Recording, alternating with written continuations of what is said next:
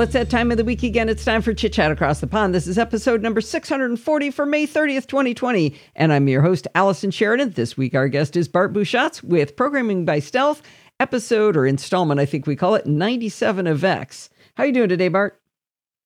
I am doing fine, but I feel like I am melting. There's a strange yellow thing in the sky, and it's got a funny blue color. And the temperature widget on my watch has gone this strange orangey red color. Things you never see. Well, I know this is supposed to be an evergreen podcast, but today the United States managed to launch a commercial rocket carrying humans to the space station. So we're having kind of a fun nerd off day today, right? Absolutely. It's so nice to have a shared achievement and good news and happy. Yeah. Nice. It's that just kind nice. Of time. So, well, it's been a couple of weeks, been 4 weeks since we've talked about generic things, not a solution. So, looks like we've got a lot to talk about here. Yeah, so we're getting close to finishing up our third attempt through learning object-oriented programming. So at this stage, we've arrived where we have this concept of classes being a way of describing an abstract idea, and then instances of those classes describing a concrete manifestation of that idea. So we had a class to represent imaginary currencies, and then we use that class to make Monopoly money and Hooniackers and squids and Quatloos and various other imagined currencies. And so we have this idea of, an abstract which is used to make concrete. And each of the objects built by a class we call it an instance. And those instances encapsulate both data and the functions related to that data into that single encapsulated object. Is that all ringing bells? Absolutely. That is cemented, penny dropped, stuck into concrete. Excellent. And then with our JavaScript hats on, we learned that we build our instances using constructor functions, and that we use the class keyword, obviously, to build our classes. And so inside our class, we have our constructor. And then we can define as many instance functions as we like. And so we define the functions, and they'll get encapsulated into every copy stamped out. And then we learned last time that we can make our data attributes very clever by using getters and setters to build our data attributes. So and that part data attribute. That part is not in Cement. That part is... Well, let me have a go. You've said it. Well, let me have a go. Okay. So from the outside looking in, it looks like a data attribute. So name of instance dot name of piece of data. So it could have been circle dot, my circle dot radius. Last time we were using circles as an example. Mm-hmm. So we could say my circle equals new circle. And then we could say, console.log my circle dot radius. Yeah. Oh, that part's done. I mean the getter setter stuff. Right. So the getters and setters allow us to create, to store, and to fetch values for that, what looks to the outside like a simple data attribute. So the getter is used to fetch the data and return it. So it's a function that returns what will appear to be the value of that piece of data. Mm-hmm. And the setter is a function which, from the point of view of the class, takes one argument, and from the point of view of the user, you would say my circle dot radius becomes equal to 4.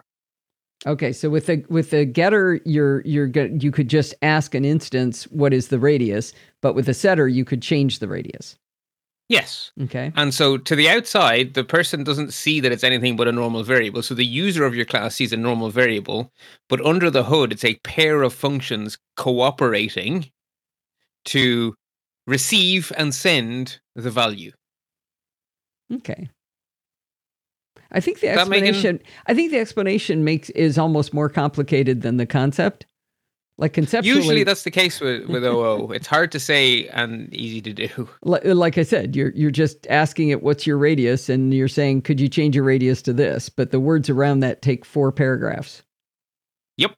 Okay. And the reason you want to do it in functions is because that allows you to protect the value. So you're actually saving it inside a little private variable, which you've named with an underscore, which we've all agreed means that we pretend it's invisible.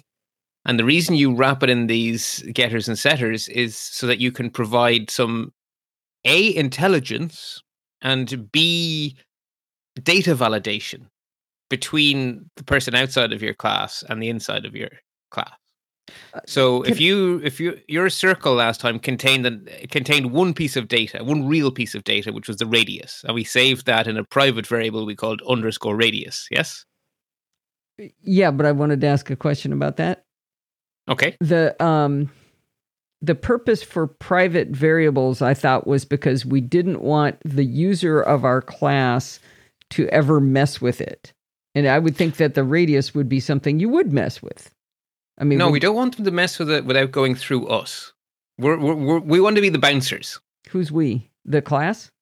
The class, right? So the getter sits between the user and the private variable and acts as a gateway. So if the user of the class tries to set the radius to 4, we say 4, is that a sane radius? Yes, it is, let it through. If the user tries to set the radius to boogers, we throw an exception. If the user tries to set the radius to -1, we scratch our heads and go, what on earth sort of a twisted universe are you in? And then we throw an exception. So it would, and maybe I should have asked this the last time because I'm going to slow us down, but if I don't get this concreted, I'm not going to make it through this one. If I'm creating a clock and I say I want the background of this, I make a data attribute for the color of the background to be blue, or a color of the background, and I say in this instance I want it to be blue, in that instance I want it to be red. How is that any different than I want the radius of this circle to be 4 and that circle to be, the other instance to be 3? Why would that particular thing be a private variable? Well, I would say you make all of your variables private and you only expose them through getters and setters is what I said last time. And I stand by that because you want to, the purpose of using getters and setters is that you can filter the value. You don't allow the user to just write a value. You want to validate the value first. Wow, I missed that memo. So we're not going to have any regular data attributes. None at all. Nope. So in our documentation, because you said that the private ones would not be documented. So now we're going to have no data attributes that the user of our class can see. The getters and setters make public attributes. So from the outside, they look like normal attributes. They just they're implemented on the inside by getters and setters, but the outside sees .radius. So the user of your class sees a normal data attribute, but you have used a private variable behind the scenes and the getters and setters as gatekeepers. So I guess I really didn't understand, Bart. I thought that we only had to do these once in a while. I didn't realize that we had to do them all the time. I thought it was going to be mostly regular data attributes, and once in a while you made the private ones. You're saying we're doing all private. Well, so yes and no. How's that for an answer? Okay. So from the point of view of the user of your class, all they will ever see is the public facing ones, right? So .radius in the case of our circle example. But we want to bouncer on the door. Basically, we need a security guard to stop people writing arbitrary values into our data attributes because we value the integrity of our data. Okay. And so the way we implement that, firewalling, bouncer at the door, or whatever analogy makes sense to you, is that the getters and setters, so we really store it in the private variable, and the getters and setters provide access to that private variable. So the person outside sees the public .radius, but we know that inside it's ._radius. Does that make any sense? I guess. Yeah.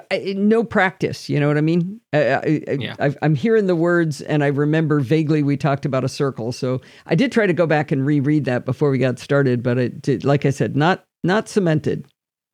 Okay, I'll put it this way. So one concept. So what the thing we're trying to achieve is for every one real attribute, there's 3 pieces: a private variable, a getter, and a setter, and those 3 together in unison make one thing. Oh, okay. Okay. So 3 leaves in a clover. Think of it that way. Okay. Or if you're St. Patrick, a shamrock. Okay. That was his explanation of the Blessed Trinity, was the shamrock. Hence the shamrocks on St. Patrick's Day.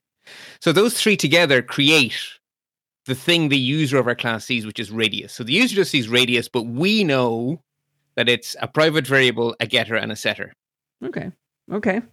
That helps. So they come in triplicate, basically. Couldn't write one if you held a gun to my head, but I understand it. What's there? Okay. Okay, well, your world clock will hopefully have you doing some practice between now and 4 weeks from now. I hope so. So up until this point in time, we use our classes to make instances, and those instances encapsulate some data and some functions. And so those data and functions, I keep on saying, are instance data attributes and instance functions because they're in the instance. And so every instance gets its own copy of those, right? Right. However, a lot of the time, there are things that are related to the concept your class represents, but don't actually vary from instance to instance. They don't change. Yeah. I've got some of those in my clock, and it seems silly to be recreating them. It's like, boy, this seems like a lot of extra work. Good. Because you're right, that is silly, and that we don't want to do that. And the example of that from the previous installment is that we added a property named pi to the instances of our circle. Now, why does every circle need its own copy of pi? Surely there is a copy of pi. So wouldn't it be better if we could attach that piece of data somewhere else? Yeah. And where would be the logical place to attach it? In the class, not in the instance. Bingo. So we can do that with both data attributes and functions. So they're related to the concept, but they don't change from instance to instance. Therefore, they belong with the class, and we can add them to the class using class data attributes and class functions. Okay. That's it. That's the entire lesson for today. There's a little more to the detail, but that's the lesson for today. That makes sense. Because that's such a small thing to do, I thought I would use... Most of today is going to be a worked example. And I thought I might use that same worked example to also throw in a little bonus bit of help that I know is relevant to the challenge that these are all working on. Ah, good. So your challenge has a class representing the concept of a clock, and you're going to have instances of your clock. And there's bits of a web page that allow the user to interact with your clock. So you have a DOM object, and you have an instance of your world clock class that's also an object. And for them to work well together, you need to find a way of connecting those two things together. And that's a very common problem to have, where you have a class representing an idea, and that idea is made visible to the user through a part of a web page. Well, then you got to connect one to the other. And that connection is what we're going to spend the last bit of this installment looking at. Okay. So, every object-oriented language has this ability to connect data attributes and functions to the class rather than to instances of the class. And a lot of languages use the same keyword to achieve this, which is the keyword static.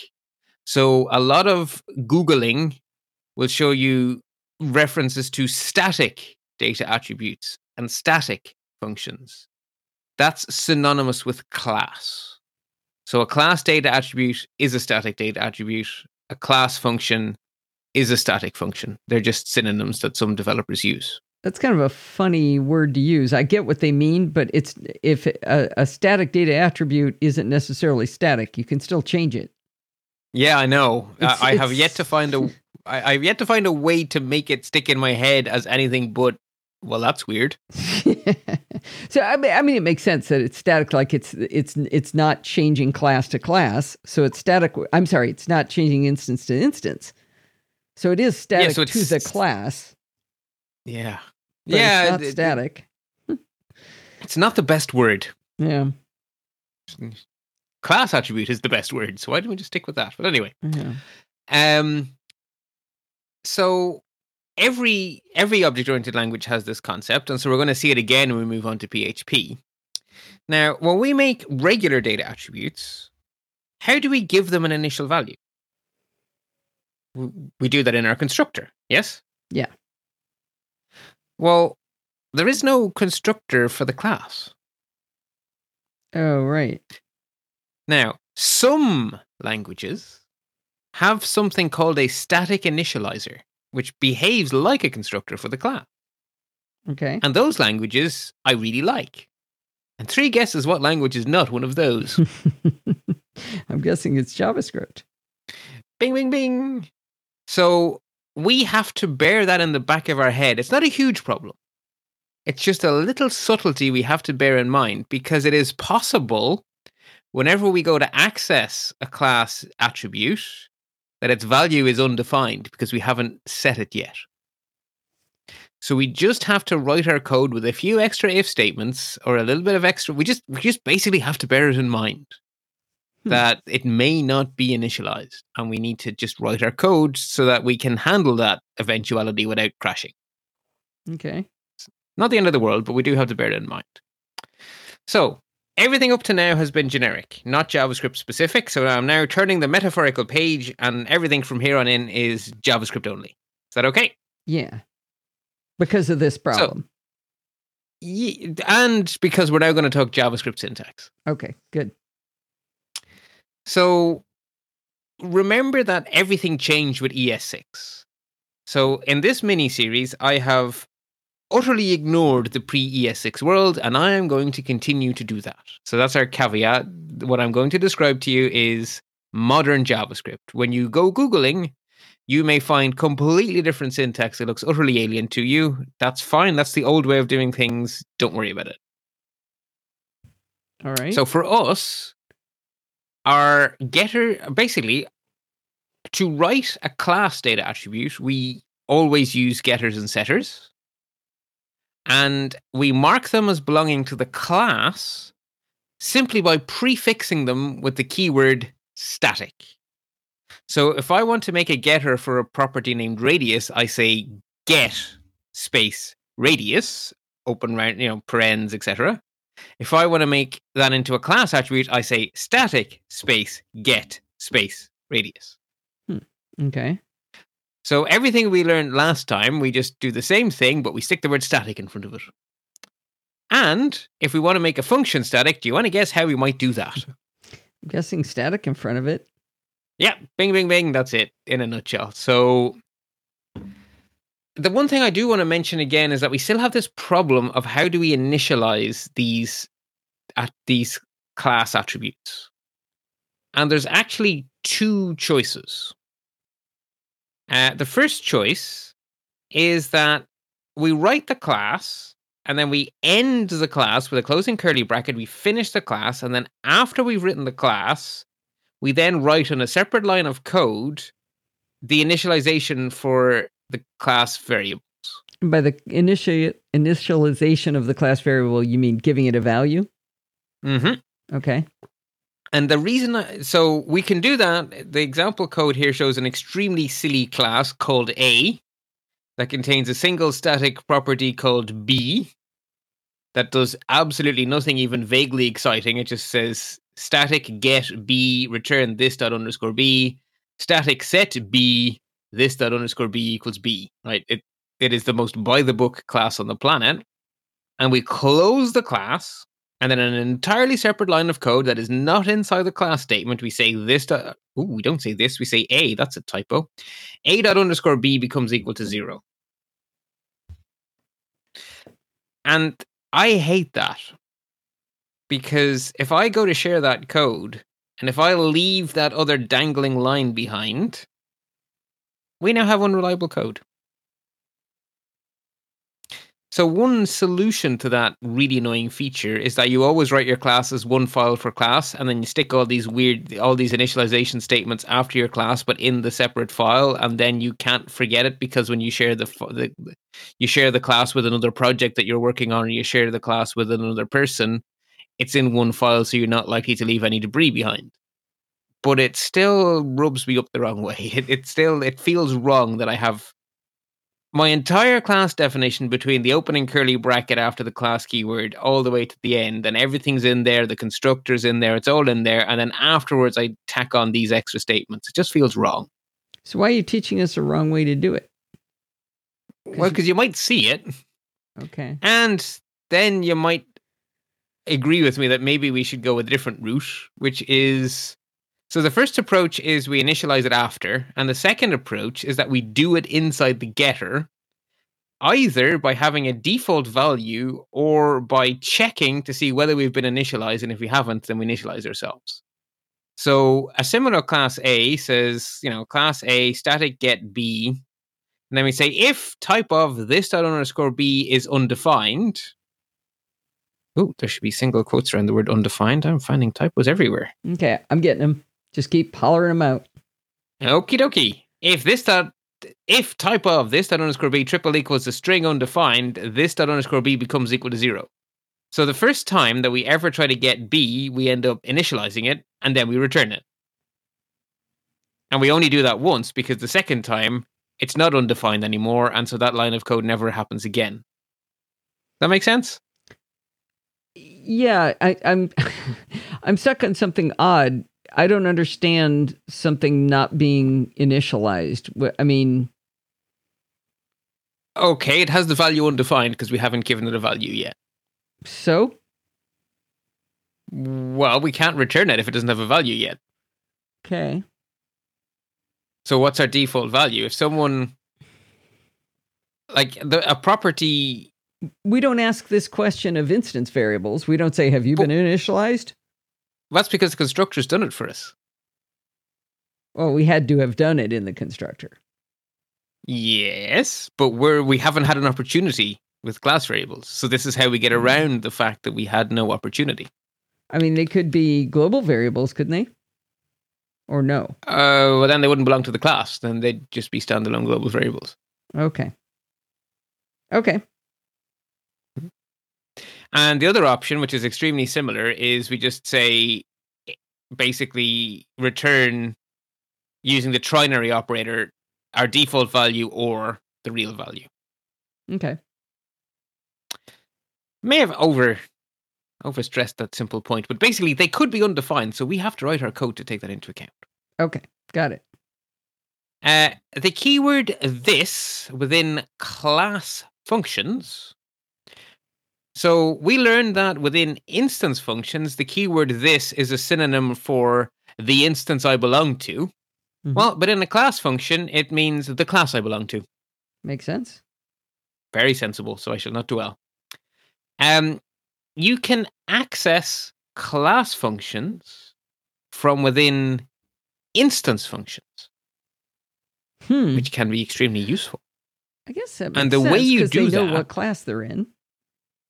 Exactly. So every time you make an instance of a class using the new keyword, behind your back, JavaScript has added an extra property to that instance that you didn't create. JavaScript created it for you, and that property has the name constructor.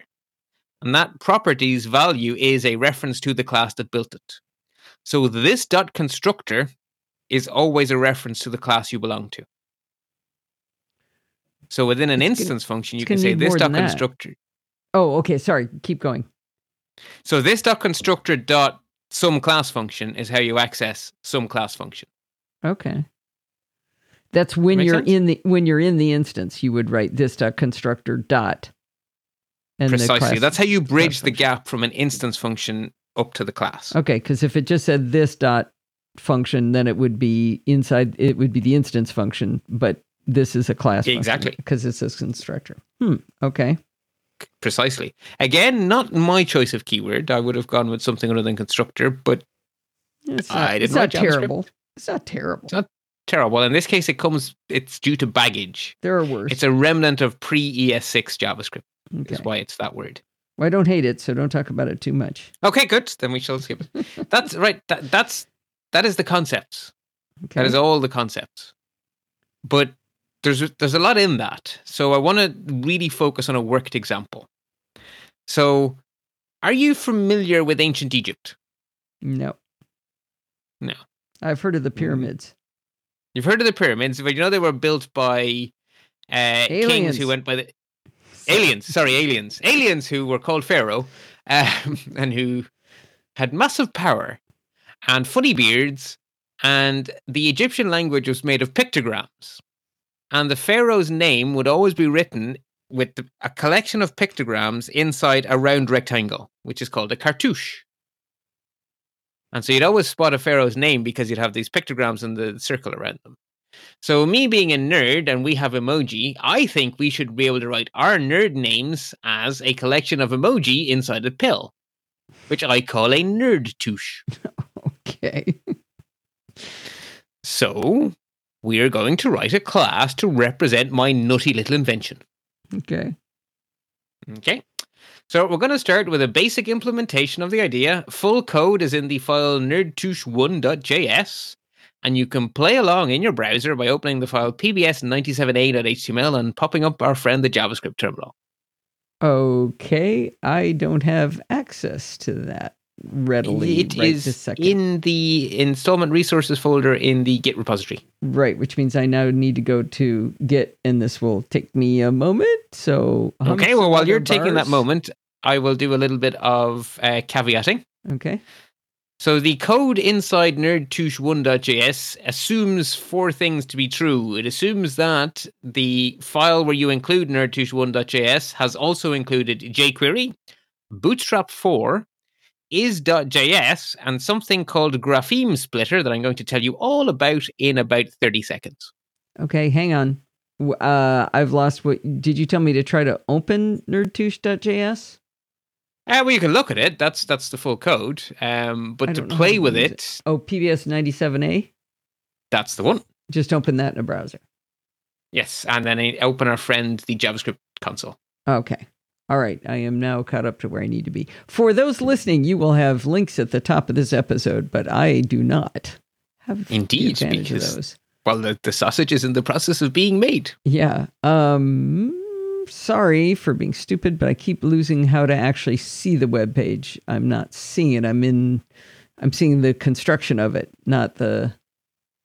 Are you in the Finder where you've checked out the repository, or no, are you? Not. I'm in GitHub on the web, so now I have to go launch. I need to know that I need to do this stuff. Okay, that's the wrong repository. Yeah, we're still getting settled into this newfangled fancy pants way of doing things instead of me sending you a zip file up front. Yeah, and it might be that we need to go back to that because I've got to pull the repository. This is going to take a little while. Okay, so somewhere on my disk now should be the files that he's talking about. As a matter of interest, which Git client have you settled on? Because I know you were playing with two, the one I like and the one Helma likes. I really like SourceTree, the one that she likes. Okay, does it have an open in Finder option? I don't know. I am driving down into... I think so. So I'm installing because that's one of my favorite features of a Git client. Yeah. It's like, I don't remember where on my hard drive I put you, but you know. I am now caught up. I'm sure it does, but we probably shouldn't spend time on that too. Okay. No. They're both cool clients. I'm now visibly looking at a basic nerdtouche class in my web browser. So I'm at... Brilliant. Excellent. So that's ready for us when we need it. 97A. Okay. 97A. So we'll make use of that momentarily. But before we do, we need to have a little diversion into the world of insanity that is Unicode. You know the way you wonderfully described how insane time zones are? You had an entire blog post that made the point perfectly. Mm-hmm. Well, emoji are at least as bizarre. So if you take into the console the example in the show notes there, the one-way street sign as a single character string, and you ask for its length, it will say 1. It's like, well, that's very sensible. It's one emoji, its length is 1. Of course it is. Try the same trick with the poop emoji. Its length is 2. Now try it with the face palm emoji. Its length is 5. Okay. Unicode is weird.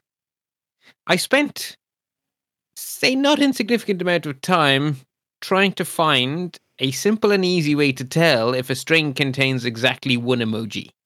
I failed. But what I was able to do is find an open source library that can split a string into its Unicode graphemes. A grapheme is what Unicode calls one single thing a human eye can see. So while the facepalm emoji is actually made up of 5 secret characters, it's visually seen as one thing, so it's one grapheme.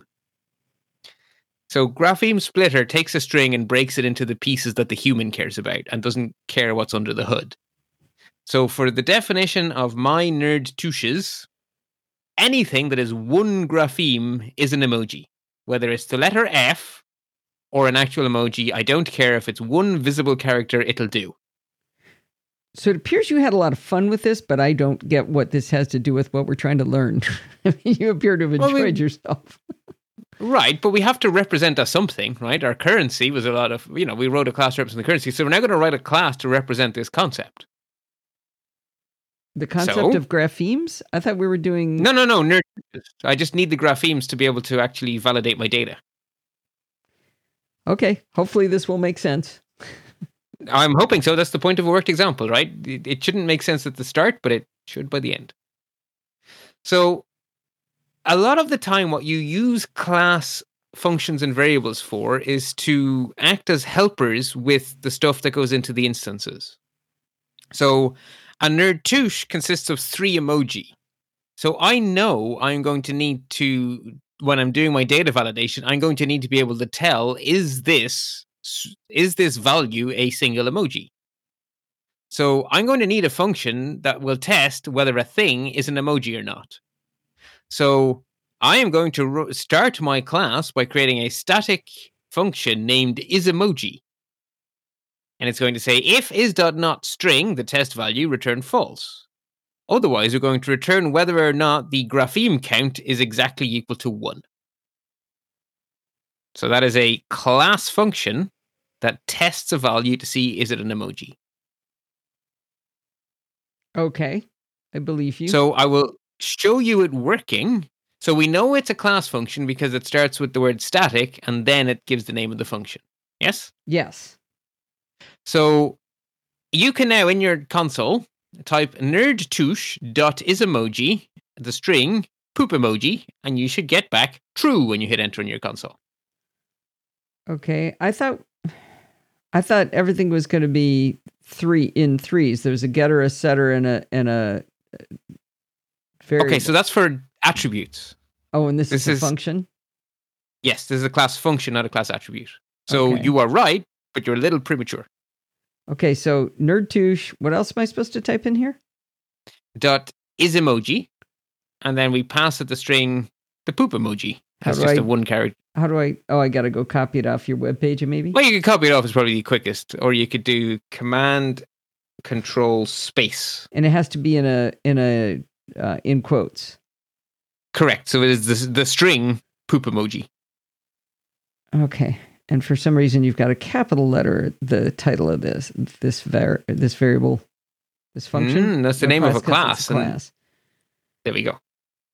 Okay. What did I just do? Nerdtouche.isEmoji, parentheses, quote, poop emoji to returns true. But I don't know what I did. I just ran the instance function.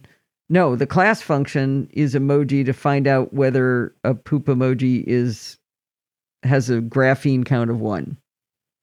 Exactly. That's exactly what you did. So we created a class function. Okay.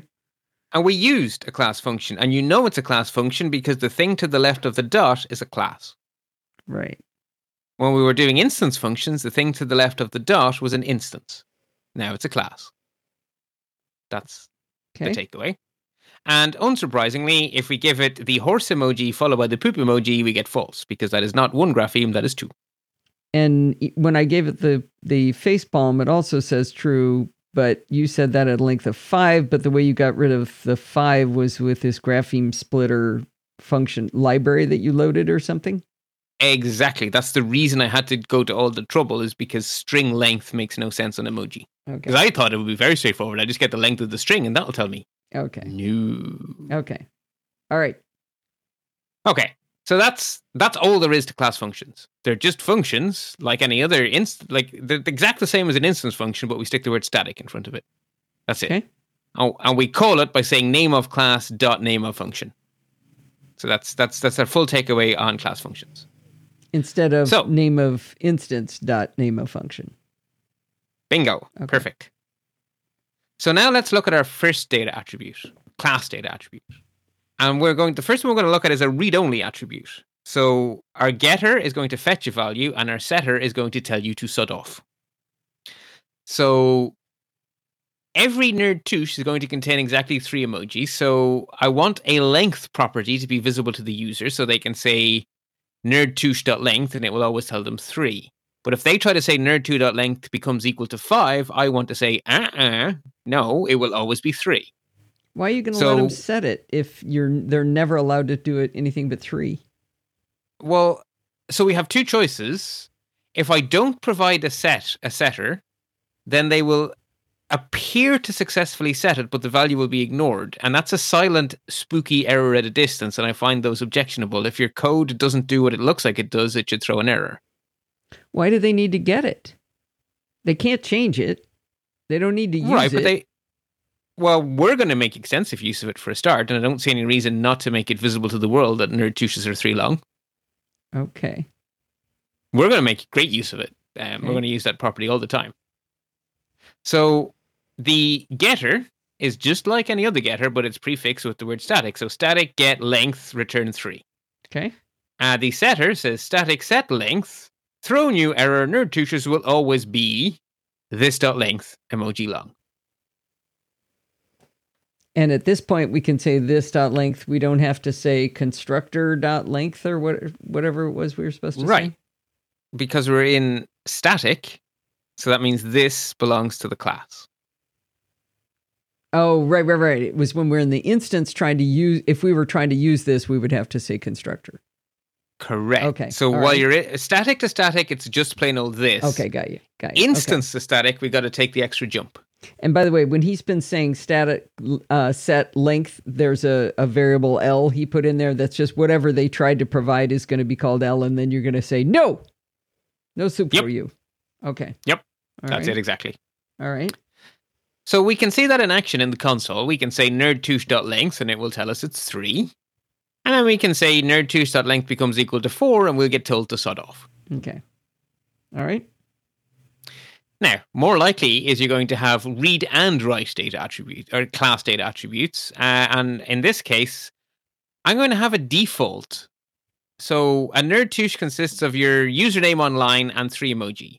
So your handle and a collection of emoji. So we should have a default handle, which I'm making some nerd, and a default emoji, which I'm making the interrobang emoji.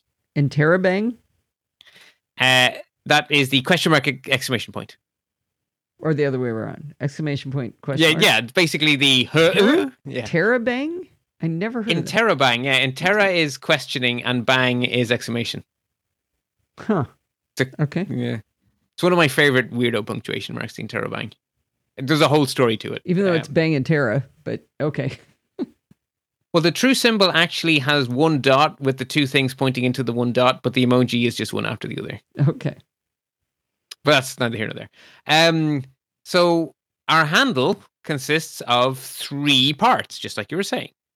So static space get space default handle, return this dot underscore default handle, or some nerd. So if the private variable underscore default handle has a value, return that value. Otherwise, return the value some nerd. So that's taking account of that weird, this may not have been initialized yet because there is no static initializers in JavaScript. Yes, no? I said yes. Okay, good. Sorry, that didn't come through. Okay. So that's parts 1 and 2, private variable getter. And then the setter is static set default handle H. If is.not.string h, throw a type error. If is.empty h, throw a range error. If none of those things have happened, this._default handle becomes equal to h. There's another typo for you to fix. Jeez, I even saw that one. I am not doing well today. And so H is very similarly. H is what the person submitted. Correct. So if you say nerd2.default handle becomes equal to I am cool, then H will be I am cool. And that's what will get stored in the private variable. Okay. Out of curiosity, why are you calling this default handle? This isn't default handle. This is what I'm telling you to make it, not default.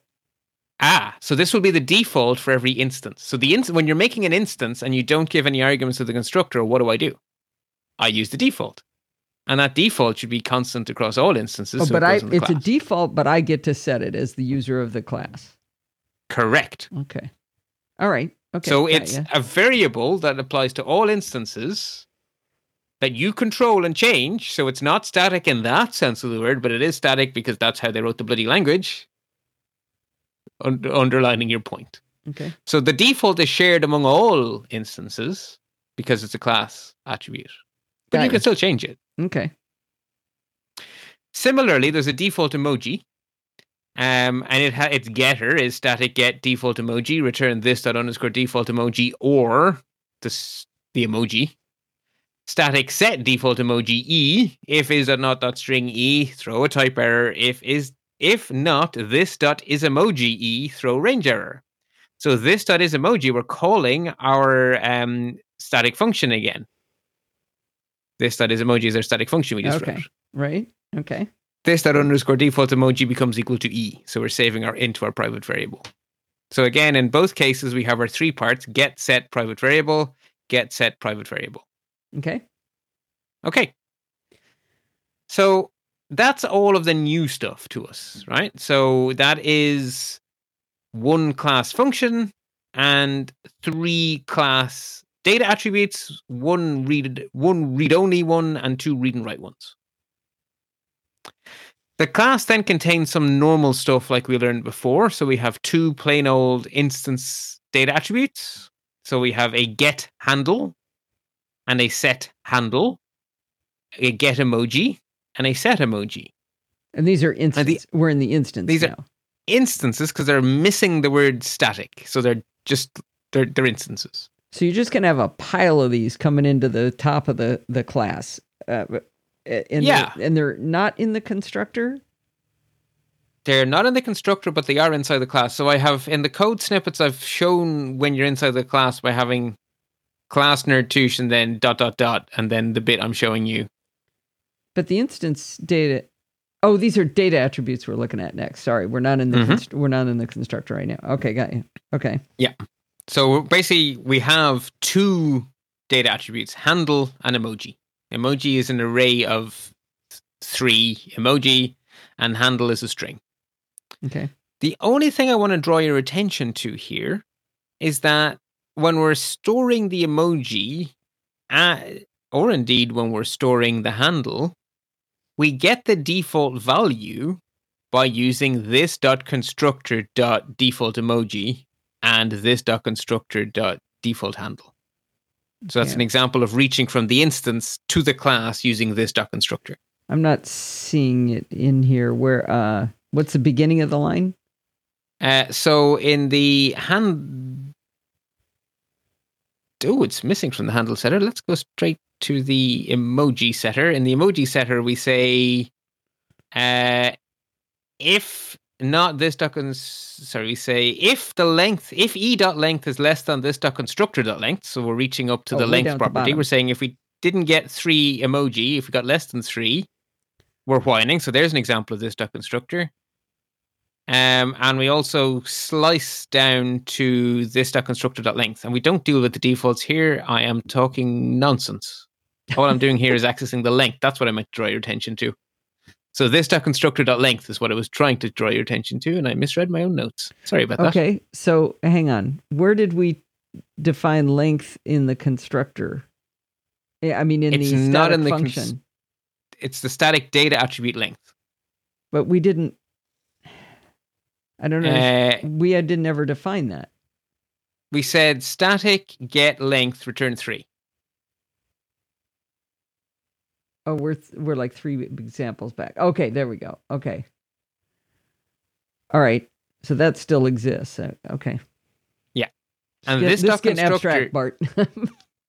But okay. Right, so this is what I'm saying. So we are in an instance variable here, right? We're in the setter for an instance. So we're going from instance to class. So we have to say this dot constructor dot instead of this dot. Okay. So we're going not static to static. I don't know what we're getting the length of anymore.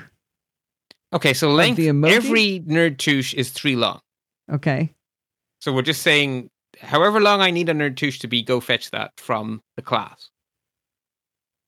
Okay. We haven't ever asked him to tell us anything to put into the nerd touche yet. So I guess that's why I'm confused by what we're taking the length of. That's 5 seconds in the future. Okay. Next thing I want to look at is the constructor. Okay. So our constructor is obviously a function with a special name constructor. So our constructor takes 2 arguments, handle and emoji. And we're using the triple dot notation. This is sort of me finding an excuse to remind us of something we looked at before. Do you remember what it means to have the last argument in a function have 3 dots in front of it? No. No, that's fine. That's absolutely fine. It's not.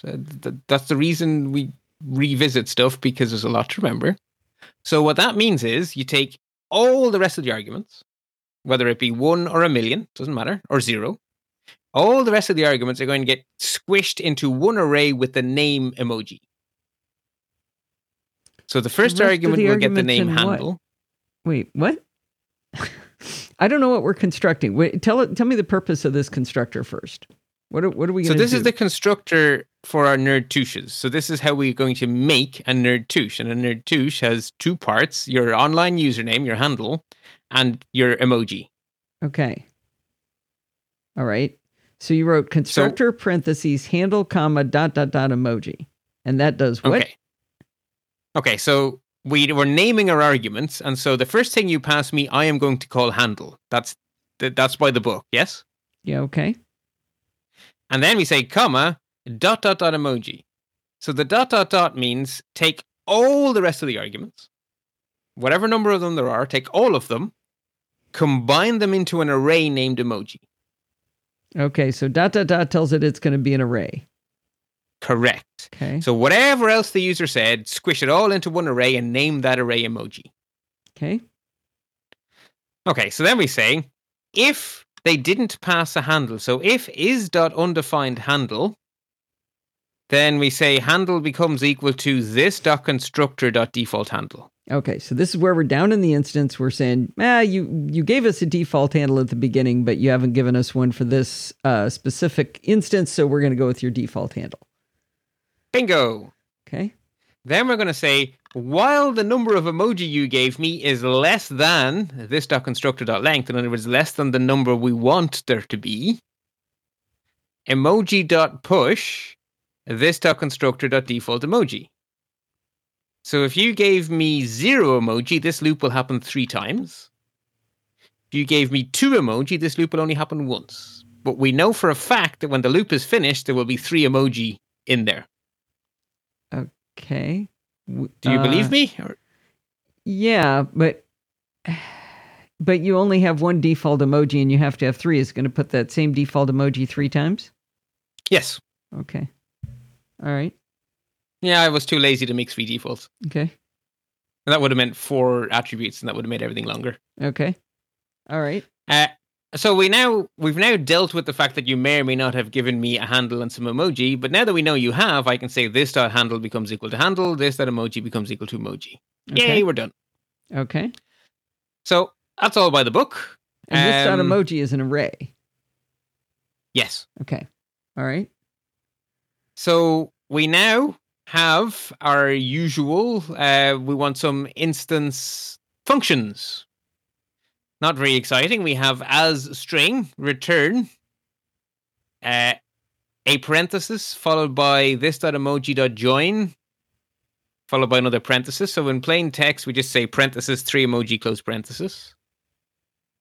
As dollar returns a jQuery object that represents the nerd touche as a span. Oh, sorry. I just accidentally, I think I just accidentally did a select all while scrolling my show notes and hit backspace. That was a terrible idea. Phew. Sorry, having made everything vanish. So we're using the standard dollar function to make a span. We're inserting into that span the emoji with BR tags between them. We're setting the title to be this.handle. We're adding a bunch of Bootstrap 4 classes and writing the class nerd touche, and we're setting some CSS properties. We're saying the font size is 0.5 and the line height is 1.5. Okay. And then we're returning our jQuery object. So we're basically saying represent this nerd touche as a jQuery object. Doesn't this all have to be wrapped in the constructor? No, it all has to be inside the class. So our class defines data attributes, a constructor, and instance functions. So these are instance functions. Okay, now I'm forgetting what goes in the constructor then. I thought the constructor is the previous code sample. All right. I'm looking at my okay. But you never put constructor around it. Oh, there you did on that one. Okay, I'm caught up. Okay. Okay, good. All right. Then we have an as HTML, which just basically says, build all that jQuery and just give me the HTML for it. And then the last function is a really handy one, append to. So this is a function to allow us to quickly and easily shove our nerd touche into something on the document. So we're basically saying, give me a jQuery object and I will stick the nerd touche into the end of that jQuery object. So $container.append this.dollar as dollar. Sorry, this.as dollar. So let's actually show you this working before I confuse you any further. Okay. Right. So at the end of the day, our constructor is the starting point for everything. So let's call the constructor with no arguments and see what we get. So const generic nerd becomes equal to new nerd touche, no arguments. Then we say generic nerd dot append to out HTML, which is the div on that HTML page that says output HTML. I've lost my place. I'm hoping you're copying and pasting more successfully than me. Okay, so when do I just copy all this stuff in this block in or this first section? We can do it one line at a time if you want to see it go one line at a time. Okay. So say const generic nerd becomes equal to new nerd touche. That should just execute without giving you any errors if all goes well. Okay, there's no handle came out. It just came with just the nerd touches or the you just made the object. So you now have an object, an instance called generic nerd. So now let's take that instance and put it in. Hang on. How come it should have a generic, it had a default handle? Why didn't it put the default handle in? I'm almost certain it has. So I see HTML output in that little box. I see vertically 3 of the exclamation point question marks. Okay, so hover over it. Okay, I'm getting the p hash out underscore HTML card text. Is that what you want me to read? Oh, if I hover over it, it says some nerd. There we go. Yeah. So the title attribute was set to the handle. So the title attribute is what you get when you hover. Okay. I thought we were So we have our 3 defaults. Or we have our 4 defaults, in fact. 3 default emoji and our default handle. Okay. So the second call we have there is where we give it a handle, but we don't give it any emoji. So if you copy and paste that one, so const boring nerd becomes equal to new nerd touche unimaginator. I may have had a bit too much fun making that up. And then we can append that one to out HT. Hang on. Do I need to refresh my screen before I do that? Because now I have 2 with the same, but a different name if I hover over it. Yes. Okay. So exactly. Right. And then we have indecisive nerd has passed three arguments, a name and 2 emoji. So when we append that one to the document, we're finally going to see something other our interrobangs. And when you hover over it, you see he's called Indecisivizer, and he has a computer and a emoji. Not sure what its name is. Okay. And For then the those last, of you over 25, you might want to do a Command plus a little bit so you can see what Bart's doing. maybe I shouldn't have EM 0.5 to those. Yeah, they're really small on screen. I just hit Command plus like 8 times, and my vision's really good now. Okay. Okay. All right. And then finally, default nothing. Const true nerd becomes equal to new nerd touche nerd deficient computer joystick gamepad. Okay. I think I didn't understand what a cartouche looked like. I thought it was going to be the handle and then the 3 emoji horizontally across it, and they're vertical and don't have the name. So that's why I was confused when it came up on screen. Okay, good. Yeah, I don't know why I assume everyone knows Egyptian hieroglyphs. I have very odd assumptions. Okay. All right, I need to keep us moving here. I've asked too many questions and we're not halfway through the notes yet. We're not halfway through the notes, but we're completely through the important concepts. If you take nothing else in today, our mission is accomplished. Okay. So we have successfully created a class which works, which has a mixture of class attributes, class functions, instance attributes, instance functions. They're all working together to achieve a cohesive end that makes sense. Yeah. Is that a fair statement? Within the confines of your weird... My insane example? Yeah. Okay. So that's what I needed to cover today, right? That's our final... That was the topic for today, the concept that you can add attributes and functions to the class. The rest is a bonus to help with the homework. Okay. So we have here some instances of our nerd touche class and some matching HTML, some matching pieces of the DOM. And right now, there is no connection between the two. Right? You can call append to 5 times and make 5 nerd touches for the same user. And there's no way to know which object made which picture on the page, and there's no way to go from a picture on the page back to the object that made it. There is just no connection at all between those two things. Do you see what I'm saying? I think so. You're saying like I can't hover over nerd deficient and know that one's true nerd. Correct. Or even programmatically, you couldn't write a jQuery query to select just that part of the page and then programmatically get back to that object. Likewise, if you know that the object is named nerdificent or whatever I called it, you have no way of knowing which thing on the page belongs to that JavaScript variable. Okay. So there's no connection. They're not connected to each other. So when you're making a world clock, you obviously do need there to be a connection between those things. Because how else do you update the time in the right place? Or how, you need to connect those together. And it's a really, really common problem to have, that you need to create this connection. I don't understand why. I have a world clock and I don't do any of this setting, static stuff. Right. But that's because what I'm about to tell you is how to do the connection, right? What we have now doesn't have a connection at all. No, but I'm saying I don't understand why it's a problem to not have that connection. I don't know I'm not catching what I'm missing. You're saying I have a problem, but I don't know what it is. I believe you. But... Okay, well, you described it to me in the last time we had a walk and talk. You described exactly the problem you were having. I have a lot of problems. I don't know which one you mean, but okay. Well, go ahead and keep going, because I think you're trying not to reveal what I've done, so that's good. I am, and that's good. I also thought I was answering an exact question you asked me 2 weeks ago.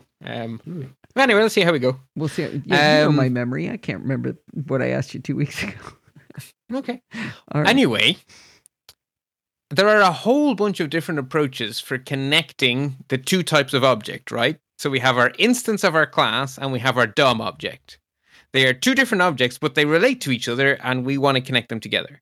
So so everything we do from here on in is in nerdtouche2.js and pbs97b.html. That's the first thing to say. Okie dokie. And there are lots of different approaches you can take to bridging this gap. So we have these two objects and we want to connect them together. And the easiest way to do that is to arrange for the HTML object, so the DOM object, to have a unique ID or a unique class. So sometimes you have a one-to-one mapping between an instance of your class and a thing on your web page, right? So your world clock, there is one object for every one visible thing. Is that fair to say? I don't know what you mean by object, and you use the word class, but I think you meant like HTML class, not JavaScript class when you said class. Yes, I did, which is why this all gets so bloody confusing. So a CSS class versus a JavaScript class, just to really mess with everything. Yeah. So I don't know what you mean by there's one object. You mean one visible thing? You're right. So in the case of a world clock, you will have an instance of your class world clock, and that instance will map to exactly one visible thing on the page. Okay. So you don't mean object in the JavaScript sense. You mean object is something I can see. I mean it in both senses. So you will have an object in the JavaScript sense, and for that object in the JavaScript sense, there will exist a visual thingy, which is a document object model thingy. Okay. Right? So there's a visible clock and a logical clock. A conceptual clock and a visible clock, yeah? Okay. And they're all objects, and that's making all of our noodles hurt. Okay. So one way to connect the two together is to store inside the JavaScript object an ID and to give that ID to the thing in the HTML page. Yes? I swear you just talked in a perfect circle. Say that again? Okay. So your JavaScript object contains an attribute named something of your choosing, like my ID or something. And the HTML has ID equals the same thing. Yeah. So that is a connection then between the JavaScript object and the visible HTML contraption. Okay. Or the DOM object. All right. And that's what we're going to do. Well, I'm saying a way of achieving that connection is simply by giving a unique ID to the piece of HTML and storing that unique ID in the JavaScript object. That is a form of connection. Okay. All right. Now, in the case of Nerdtouches, there isn't a one-to-one mapping, right? I can make 50 copies of the Nerdtouche for UberNerd. So I don't want to use an ID because you're only allowed to have one of those in a page. Right. So if you can't use IDs, use classes, as in the HTML concept of a class. Okay. Because you can have as many of those as you like. However, regardless of which way you go, you have yourself the problem that they have to be different, right? So if I make 5 world clocks, I need 5 IDs. If I make 500 world clocks, I need 500 IDs. Right. Is that a fair thing to say? Yeah. So how do I make them in such a way that I can guarantee they're unique?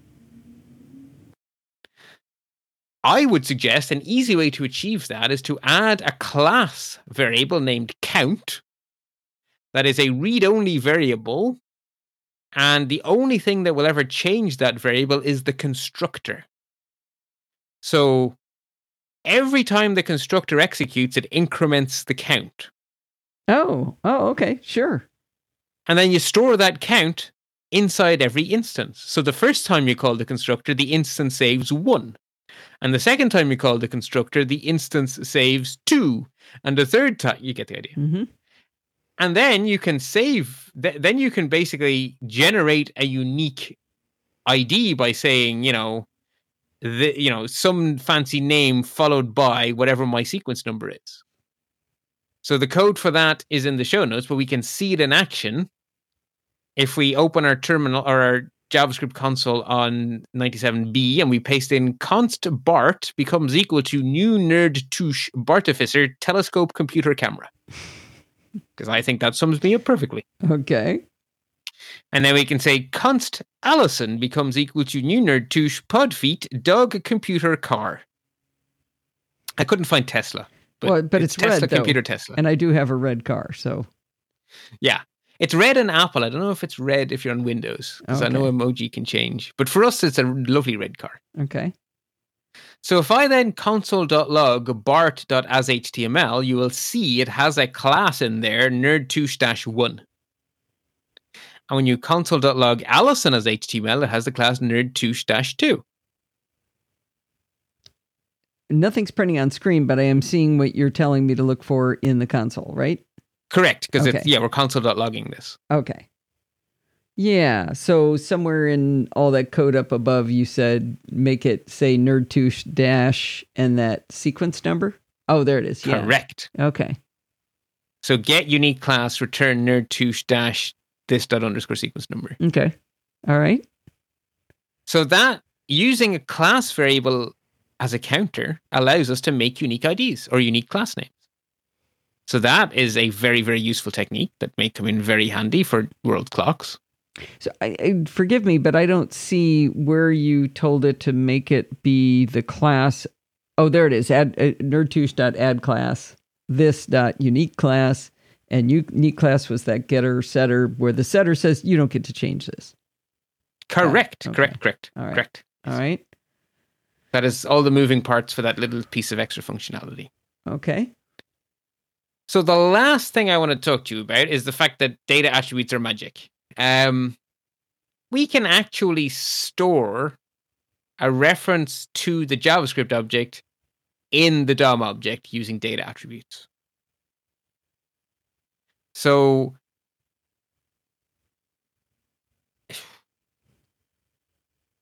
wait, sorry. You stuck? I'm reading my own notes and my brain just went, that's not right. Okay. We're on DOM storing data attributes, right? My mouth said something that isn't in the show notes yet because I'm ahead of myself. That's why my eyes are seeing something different. Okay. So you could make a data attribute inside of your class that stores a jQuery object representing the piece of HTML, is what I'm trying to say. I don't do that for the nerdtouche class because there is no one-to-one mapping, so I can't do that. But in the case of something like a world clock, you could have a property called dot underscore DOM or something. That could just be a reference to the div or whatever that your clock is in. That's really hard to say in English. I'm hoping the concept is coming across. No, not at all. I don't get what we're trying to do. The class can store any piece of data you want, right? Yeah. So a piece of data you could store is the jQuery object representing the piece of HTML. Store a jQuery object inside a class? Yeah. Okay. A jQuery object is just a variable, right? No, it can be a dictionary. It can be all kinds of things. Okay, but a dictionary is just a value you can store. Okay. Why would I want to put a jQuery object inside a class? Inside an instance. So that you have an instance called. Oh, wait a minute. I'm sorry. I was on the other class. I was over there on HTML class. You're back to talking JavaScript class. Oh, I wish we hadn't the same word with two meanings. Yeah, yeah, and I don't know how to fix that. You got to put a whole jQuery object inside the class of an HTML element. It's like, okay, I believe you, Bart, but maybe. Sorry, now I understand the confusion. Yeah. Okay. All right. So now, what did you say again? Now that I'm caught up. Okay, so in a situation where there's an exact one-to-one mapping between a JavaScript class and a visible thing on the page, you could make a data attribute in the JavaScript class that stores a jQuery object representing the thing you see. Okay. That's it. There is no more. That is an approach that is really common. So your clock could contain an attribute called myDiv, and that could be the jQuery object representing the div that holds the clock. Okay. It's a very common approach. Okay. I don't see how that's new news. That sounds like something that we've already done, but I must not understand. Okay. Well, I'm not suggesting this is earth-shattering. I'm just saying it is a way of connecting those two things together. Very simple way, but effective. Okay. The last thing then you can have DOM searching functions that exist inside your class and inside your instance. So this is something I have implemented so we can see it working. So every nerdtouche, every single one, has the HTML class nerdtouche. Right? You've seen that in the console.logs we did a moment ago. Mm-hmm. They all have the class nerdtouche. You agree? Correct. Yeah. I said, Yeah. Okay. So I can write, oh, sorry, I didn't hear the, Okay. I can write a class function called $find, which just simply looks using the dollar function for anything that with .nerdtouche and returns it. Now, I've made my find function marginally more clever by saying if you choose to pass an argument, I will only search that bit of the document for nerdtouches. So if you only want to search for nerdtouches inside one paragraph, you can pass that paragraph as a jQuery object, and my find function will limit itself, which is exactly the same approach that jQuery's own dollar function takes. That's why I chose to do it that way. Okay. Am I making sense? Yeah. Okay. Your words are I don't follow the code, but I understand what you're saying. Okay, so where in the code are we going a little bit astray? I don't know. Just $find parentheses $container. Okay. I don't know what $find is, and I think $container is what somebody's handing you, and you're putting $1 in front of it because they can send you a jQuery object, which is the paragraph, which convention? is not a jQuery object. That's actually HTML, so I don't know why it says that. I don't see where you're doing any searching either in this code. And I thought, okay, so the searching actually happens at the very, very end. All the rest of it is just making sure you didn't give me garbage. Oh, okay. Return dollar function .nerdtouche, dollar container. So dollar function is doing the searching, and it's looking for anything .nerdtouche. So dot means HTML class. So return anything with the HTML class nerdtouche inside the container we're searching. Okay. Now I see the find. Okay. A lot of words to get to find, none of which are find except the thing with $1, which is the function you're defining, right? Yeah, most of the work here is making sure that when we come to calling the dollar function, we know dollar container has a valid value. Yeah. Okay. All right. Now I follow it. So that is static $find. Well, each nerdtouche has a unique class, so we can also search for copies of that specific nerdtouche as a instance function $find. So it's basically exactly the same code, but instead of saying .nerdtouche, it says .this.unique class in the dollar function. Okay. So let's make this concrete because this all sounds really abstract. So if you could do me a favor and refresh PBS 89B so it's all clean. I'll do 97B if you don't. Or 98? 97. Oh, goodness you me. said so 89. The show notes are wrong. I'm wrong differently. We're all wrong. Jeez. No, goodness me. Does it say 89 in here? Oh, it does. Look at that. All right. Yeah. All right. Oh, I can't count. It's not just you, Alison. Okay. So we've done a refresh on the right page. Const Bart becomes equal to new nerdtouche, Bartificer telescope computer camera. Const Alison becomes equal to new nerdtouche, Podfeet dog computer car. Okay. So I can add 2 copies of me and 1 copy of you into the output area. So Bart.append to, Alison.append to, Bart.append to. So it's me, you, me. Okay. You now have 3 of them visible on the page, I'm hoping. I do. So if we call the class function from the console, you should see that returns one jQuery object, and when you click the disclosure triangle, has 3 spans inside it. Yes, it does. Okay. So we're saying name of class. What to find? Well, the find function looks for nerdtouches, right? Oh, right. Okay, gotcha. I'm going to think of that word as find new nerdtouche. Okay. Yeah, so it's nerdtouche.$find. Yeah. So we're finding all of those. Okay. And then the instance function, well, when we say Alison.$find, it finds 1. And when we say Bart.$find, it finds 2, because there's 2 of me. Okay. It does. Thereby proving that it works. Okay. Gotcha. So you've successfully provided a way of finding the pretty HTML bits that match our objects, our JavaScript objects. Ooh, got to be careful with all our words here.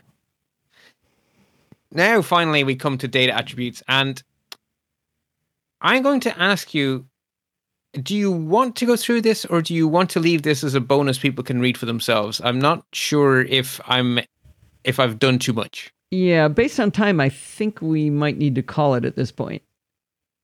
Yeah, I'm going to say this is cool.